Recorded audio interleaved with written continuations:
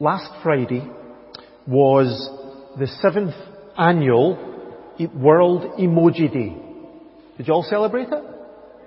Yeah? I hope you did. It's a day given over to the celebration of everything emoji. And to mark the day, Twitter released a breakdown of the most used emojis on Irish Twitter since the start of this year.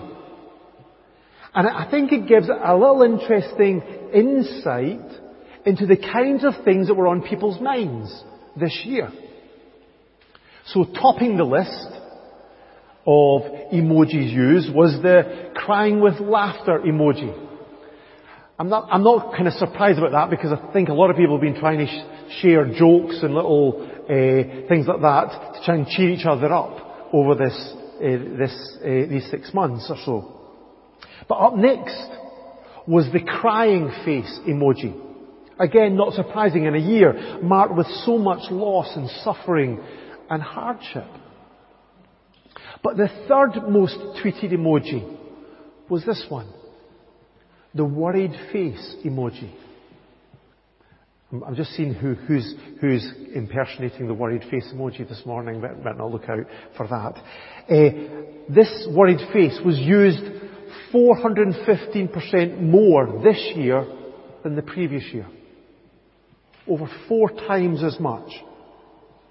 And I think it shows that many people have been worrying over these last few months. And what kind of things have been worrying about? Well, this year the shopping trolley was used a whole lot more than previous years. People have been worried about shopping and where to go to the shops. I'm not surprised about this one. The little microbe is used a lot more.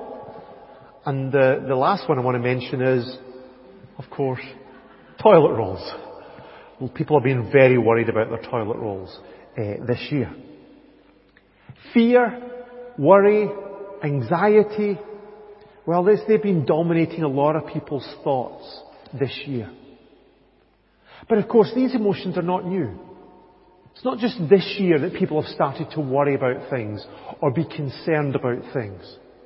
These are the kind of things that many of us have had to deal with regularly. They were also dominating the thoughts of the disciples. The disciples had heard reports about the empty tomb from the woman and from Peter and from John. They'd also heard reports from Mary Magdalene and from Peter and the 2 on the road to Emmaus about meeting the risen Lord. But still, that night, they were afraid and worried and confused. But this was going to change with an amazing declaration. A declaration of peace that drives out fear. So we're going to read from John chapter 20, verse 19 down to verse 23 this morning. Just a short reading from John chapter 20. On the evening of that first day of the week, when the disciples were together, with the doors locked for fear of the Jews, Jesus came and stood among them and said, "Peace be with you." After he said this, he showed them his hands and side. The disciples were overjoyed when they saw the Lord. Again, Jesus said, "Peace be with you. As the Father has sent me, I am sending you." And with that he breathed on them and said, "Receive the Holy Spirit. If you forgive anyone his sins, they are forgiven. If you do not forgive them, they are not forgiven." I think it's no wonder that the disciples were huddled together with the doors locked for fear of the Jews. Their teacher, their Lord, their friend had just been arrested, questioned, beaten, flogged, condemned and killed in the most brutal of ways. When He died, all of their hopes and dreams had died with Him. And it looked like, from their perspective, it looked like that this had happened because one of their own number, Judas, had betrayed Jesus. And if that was not bad enough, when all of this happened, they'd nearly all abandoned the one that they'd committed their lives to. When Jesus was arrested, all the disciples deserted Him and fled, it says in Matthew's Gospel.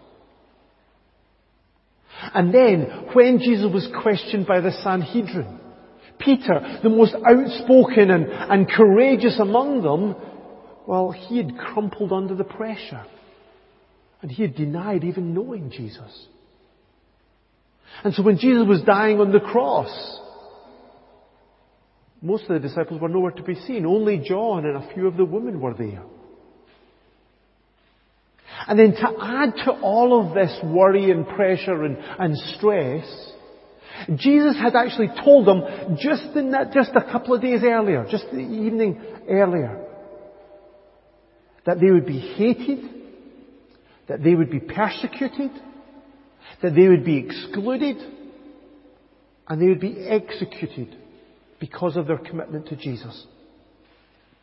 Time is coming, Jesus said, when anyone who kills you will think that he is offering a service to God.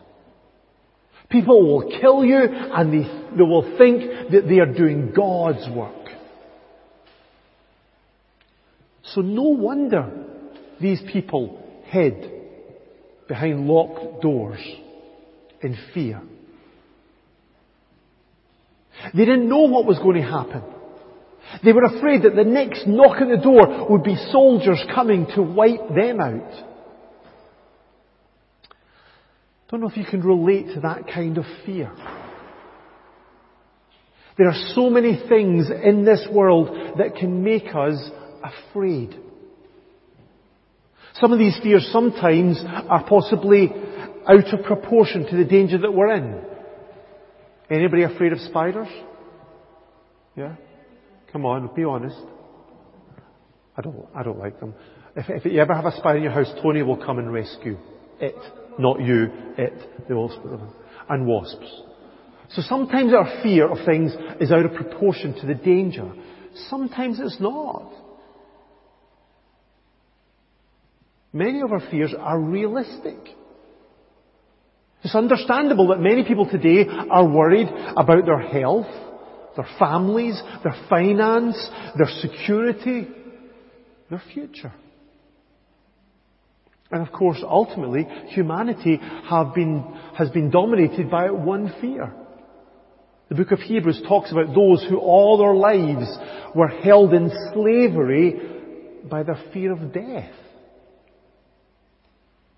Worry and fear are understandable because we live in a dangerous world. And yet, look at what Jesus said to these disciples. His first words to them. Verse 19. It says verse 10, but it should be verse 19. He said, "Peace be with you." Peace be with you.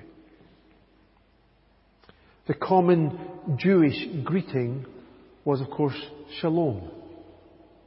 It meant not just the absence of fear or stress, but the presence of well-being in its fullest sense. It was about a life filled with all of the blessings of being part of the kingdom of God. So this, in a sense, was a common greeting. But when Jesus declared peace, there was nothing common about it. It's so important that Jesus repeated it in verse 21, "Peace be with you." And again a week later in verse 26, "Peace be with you." This is because real peace is the gift of the risen Christ. Jesus died and rose again so that we can experience peace. Real peace. First of all, that's peace with God. Our sin made us separated from God, made us enemies of God. We were living in rebellion against His rule and His reign in our lives. But because of His amazing love and His mercy, God sent Jesus to the cross to pay the price for our sins, so that we can be reconciled to Him. So Isaiah says that the punishment that brought us peace was on Him. And so if we're here this morning and we've trusted in Jesus, then we've been brought into peace with God. In Christ Jesus, you who once were far away have been brought near through the blood of Christ. We are now forgiven and cleansed and adopted into His family. We're close to God today. And through this, He's also reconciled us with others. One of the greatest divisions in Paul's day, in his communities, was the division between Jew and Gentile. They would have nothing to do with each other if they could. But Paul wrote about that conflict. He himself, Jesus, is our peace, who has made the two one, who destroyed the barrier, the dividing wall of hostility. There are so many things that might separate people in this world today. We could think of race, or background, or status, or gender, or achievements, or mistakes and failures in our lives. A whole lot of other things that divide people. But through His death and His resurrection, Jesus has removed all of these divisions. All of us who have trusted in Jesus have now been brought into one family, one community, equally loved, equally valued, equally accepted, with equal access into God's presence forever. All those divisions mean nothing in God's family, because we are one in Christ. And then it's this that enables us not just to be at peace with God and with others, but with ourselves. Experiencing that peace with God and with others brings harmony into troubled hearts. Jesus promised, "Peace I leave you with you. My peace I give you. I do not give to you as the world gives. Do not let your hearts be troubled and do not be afraid." Of course, that doesn't mean that all the problems and challenges and difficulties of our lives are just suddenly removed. We know that's not the case. But it means that in those difficulties, in those problems, in those challenges, we can keep on giving them into the hands of our Heavenly Father. Knowing that He will always care for us, that He will always provide for us, He will always support us, He will always bring us safely home. And so this peace comes from knowing God, knowing that we're accepted by God just as we are. It means we don't need to hide our faults. We don't need to try and hide from each other. We don't need to try and pretend to be something we're not this morning. We can just be ourselves. And it means that we can accept ourselves as we are. Because we know that we're loved and we're valued. And we're precious in His sight. And that will never change. So the resurrection of Jesus brings us peace. And it brought that peace into the disciples' lives because it restored their faith in Him. Their faith in Jesus had taken a real beating with the events of that weekend. When Jesus met the two disciples on the road to Emmaus, do you remember how they said to Him, "We had hoped that He was the one who was going to redeem Israel. We had hoped." Past tense. They had trusted in Jesus as their Messiah. They had put their hopes and dreams in Him. But His death seemed to be the end of all of that. Their hopes had died with Him. And even after the events of that morning, they were still struggling to have faith. And so Jesus appeared to His disciples to restore that faith. Verse 20, after He said this, He showed them His hands and His side. Next week we'll look at Thomas, who people often call Doubting Thomas. But the reality is all of the disciples struggled to believe in the resurrection. All of the disciples needed evidence to convince them of that truth. So Jesus showed them His hands and His side to prove His identity, to say, look, it really is me, and to prove that He was alive. Yes, His body was transformed because He entered into a room where the doors were locked. But He was still a physical human being. Luke even says that He ate some food, just to prove that point. The resurrection of Jesus was not something that was hastily believed by gullible men. It was not wishful thinking or mass hysteria. It wasn't just a kind of spiritual awakening that they all had.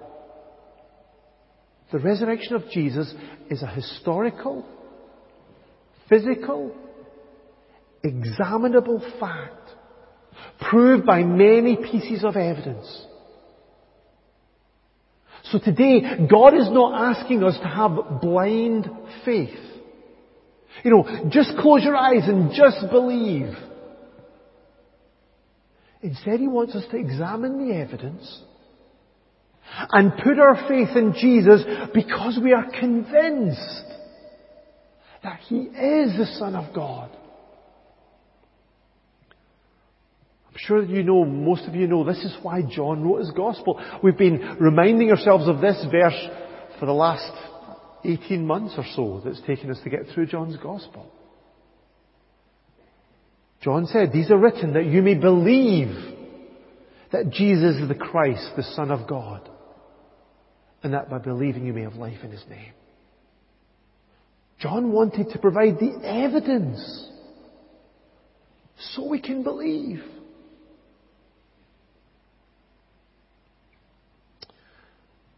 So we can experience peace with God, with others, and with ourselves when we put our trust in Christ, because our faith is restored in Him. And if we do that, then our future will be transformed. This is what happened to the disciples. First of all, verse 20, their sadness was replaced with joy. The disciples were overjoyed when they saw the Lord. Now that's amazing, isn't it, when you think of it? Because in many ways, their situation was completely unchanged. The circumstances of their lives had not been suddenly transformed. Their lives were still in danger. Their enemies were still committed to destroy them. But the resurrection gave them a joy that nobody could take away. It meant that the cross was not a tragedy to mourn, but a victory to celebrate. It meant that Jesus was not gone, but He would be with them forever.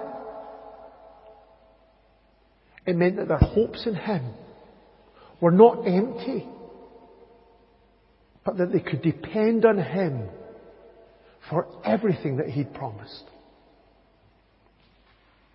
And so today, no matter what we're going through, and I know that many of us here this morning are going through incredibly difficult times. No matter what we're going through, we have reasons to rejoice today. Because Jesus is alive. It means our forgiveness is paid for. It means our fellowship with God is guaranteed. It means our future with God is secured. So even in the middle of the darkest moments, the resurrection is a source of unshakable joy.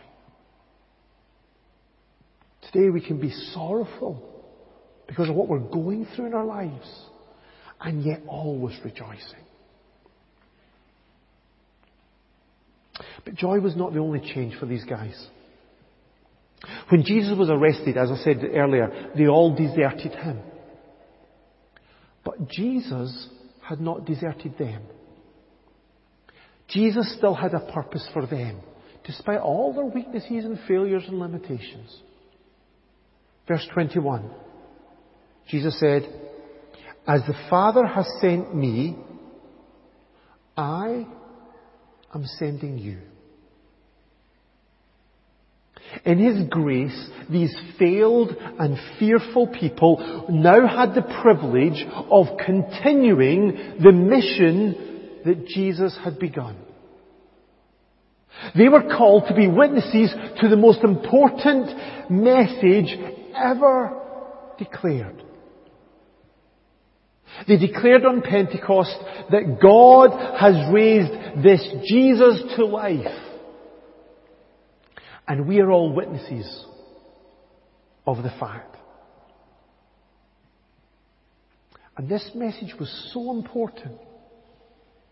This message of the resurrection was so important for this world because it gave hope to a lost and dying world. Jesus said to His disciples, verse 23, "If you forgive anyone his sins, they are forgiven. If you do not forgive them, they are not forgiven."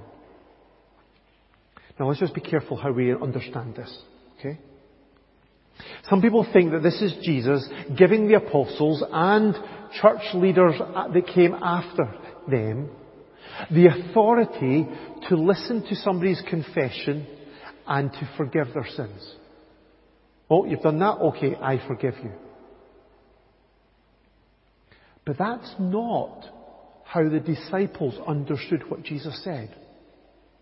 That's not what the disciples took from this. Because I don't think it's what Jesus said at all. Instead, the disciples, they understood what Jesus was saying, and so they responded to it by preaching the gospel. By preaching the message of forgiveness through faith in Jesus. So Peter's message on the day of Pentecost was this: repent and be baptized, every one of you, in the name of Jesus Christ for the forgiveness of your sins. So Jesus gave to the apostles the privilege of announcing heaven's terms on how someone can be forgiven. They declared that if someone believed in Jesus, you are forgiven.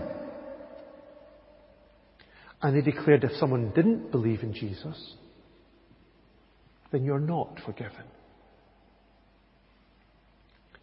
And unfortunately, this kind of clarity, this kind of simple, straightforward gospel declaration is not what people want today. A few years ago, the pastor of one of the largest churches in the States was being interviewed on a talk show on the States. A guy called Larry King was the interviewer.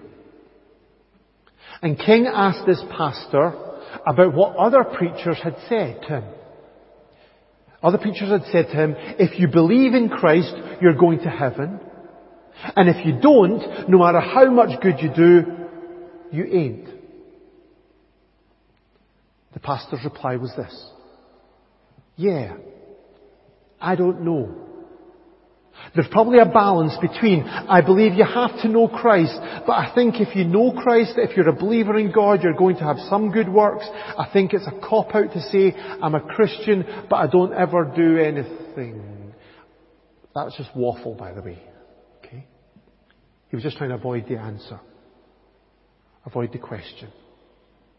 But King, the interviewer, wouldn't be put off. So he said, what if you're Jewish or Muslim and you don't accept Christ at all? The pastor replied, you know, I'm very careful about saying who would and who wouldn't go to heaven. I don't know. King pressed the point further. If you believe you have to believe in Christ, they're wrong, aren't they? Meaning people from other religions.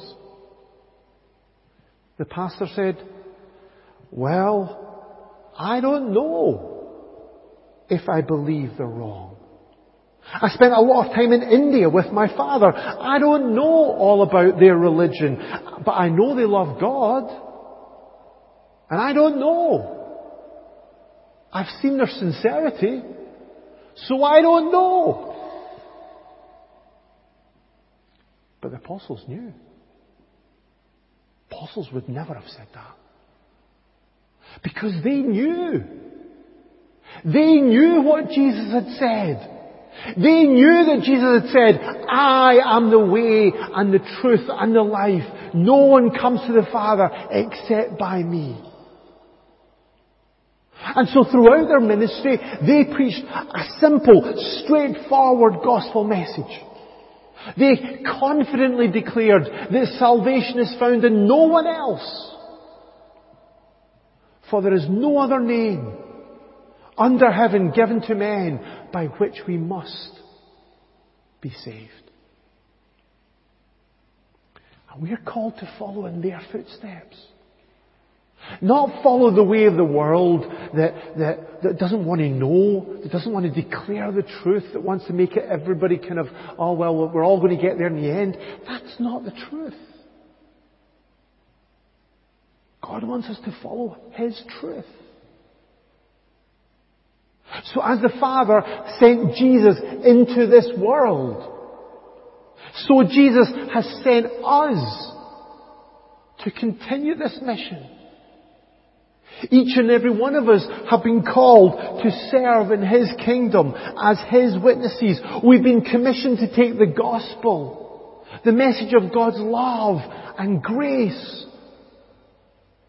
to a world that is lost and dying. To our friends, to our family, to our work colleagues, to our neighbours, to the people that we care about. To declare the wonderful good news that it's only through faith in Jesus that we can receive full and free gift of forgiveness of all of our sins. This is the wonderful good news of the gospel. And yet it's also a huge responsibility. What a huge responsibility that God has given to us to declare this message of hope and salvation to the people around us that we care about. But it's such good news that we're not left on our own to struggle with this. After Jesus commissioned these disciples, see what He did in verse 22? He breathed on them and said, receive the Holy Spirit. Now they'd have to wait 50 days until Pentecost, to experience the full fulfillment of that promise. But Jesus showed here that the gift of the Holy Spirit comes from Him. This is what Peter preached at the day of Pentecost. He said, exalted to the right hand of God, he has received from the Father the promised Holy Spirit and has poured out what you now see and hear. The Holy Spirit is the gift of the risen Christ to all who put their faith in Him. But He is the life breath of Christ. Genesis 2, remember when we looked at the creation account in Genesis 2, records that when God made Adam, the Lord God formed from the man from the dust of the ground and breathed into his nostrils the breath of life, and the man became a living being. The breath of God brought Adam to life. But now the Holy Spirit is the life breath of Christ that brings us into eternal life. And as He comes into our lives, He brings the presence of God to us. The Spirit is the fulfillment of the promise of Jesus when He says, I am with you always, even to the end of the age. So that we can know that we're never alone, no matter what we're going through. But the Spirit doesn't just bring the presence of God, He also brings the power of God. Jesus promised these disciples, you will receive power when the Holy Spirit comes on you. And this is the same power that we can depend on to enable us to live for God. Listen to what Paul writes to the Ephesians chapter 1. He said that his prayer was that we would know His incomparably great power for us who believe. That power is like the working of His mighty strength, which He exerted in Christ when He raised Him from the dead and seated Him at His right hand in the heavenly realms. God today has given us resurrection power through His Spirit. That doesn't mean that we can just soar through life. That doesn't mean that we can just get everything that we want. But it means that because of His resurrection, we can experience the fellowship of the Spirit in our lives. He comes into the lives of everyone who puts their first trust in Jesus. He renews our hearts. He assures us that we're God's children. He fills our hearts with His love and His joy and His peace. He encourages us and directs us in our lives. He teaches us God's truth. He transforms our lives. And He continues to empower us for His service. It doesn't mean that life is going to be easy. But it means that when we hear God's call in our lives, we should never respond and say, well, God, I can't do that. Because yes, we can't do that in our own strength. But we're not supposed to be depending on our own strength. We're called to depend on the power of the Holy Spirit living in us. And so we don't need to live in fear and worry. I'm not saying, please don't get me wrong, I'm not saying if you struggle with worry or you struggle with fear, you're a terrible Christian or anything like that. Not at all. We all struggle with that. But this is an encouragement that we can keep on moving away from that into that place of confidence and courage. And that's what happened to these disciples. This bunch of guys who had failed, who were full of fear and worry, hiding behind locked doors in anxiety. But the reality and the power of the risen Christ so impacted them